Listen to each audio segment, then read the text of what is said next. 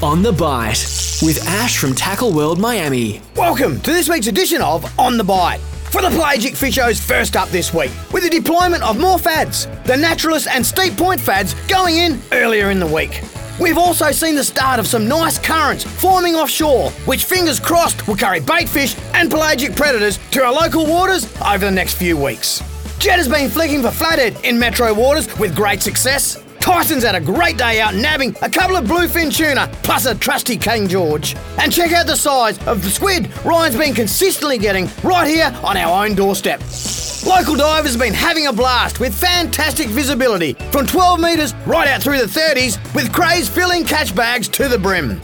And for those of you that drop pots, we're seeing the signs of movement with whites starting to harden and become active. Remember, keep your pots to the west-northwest of structure, in the sand, ready for when they walk.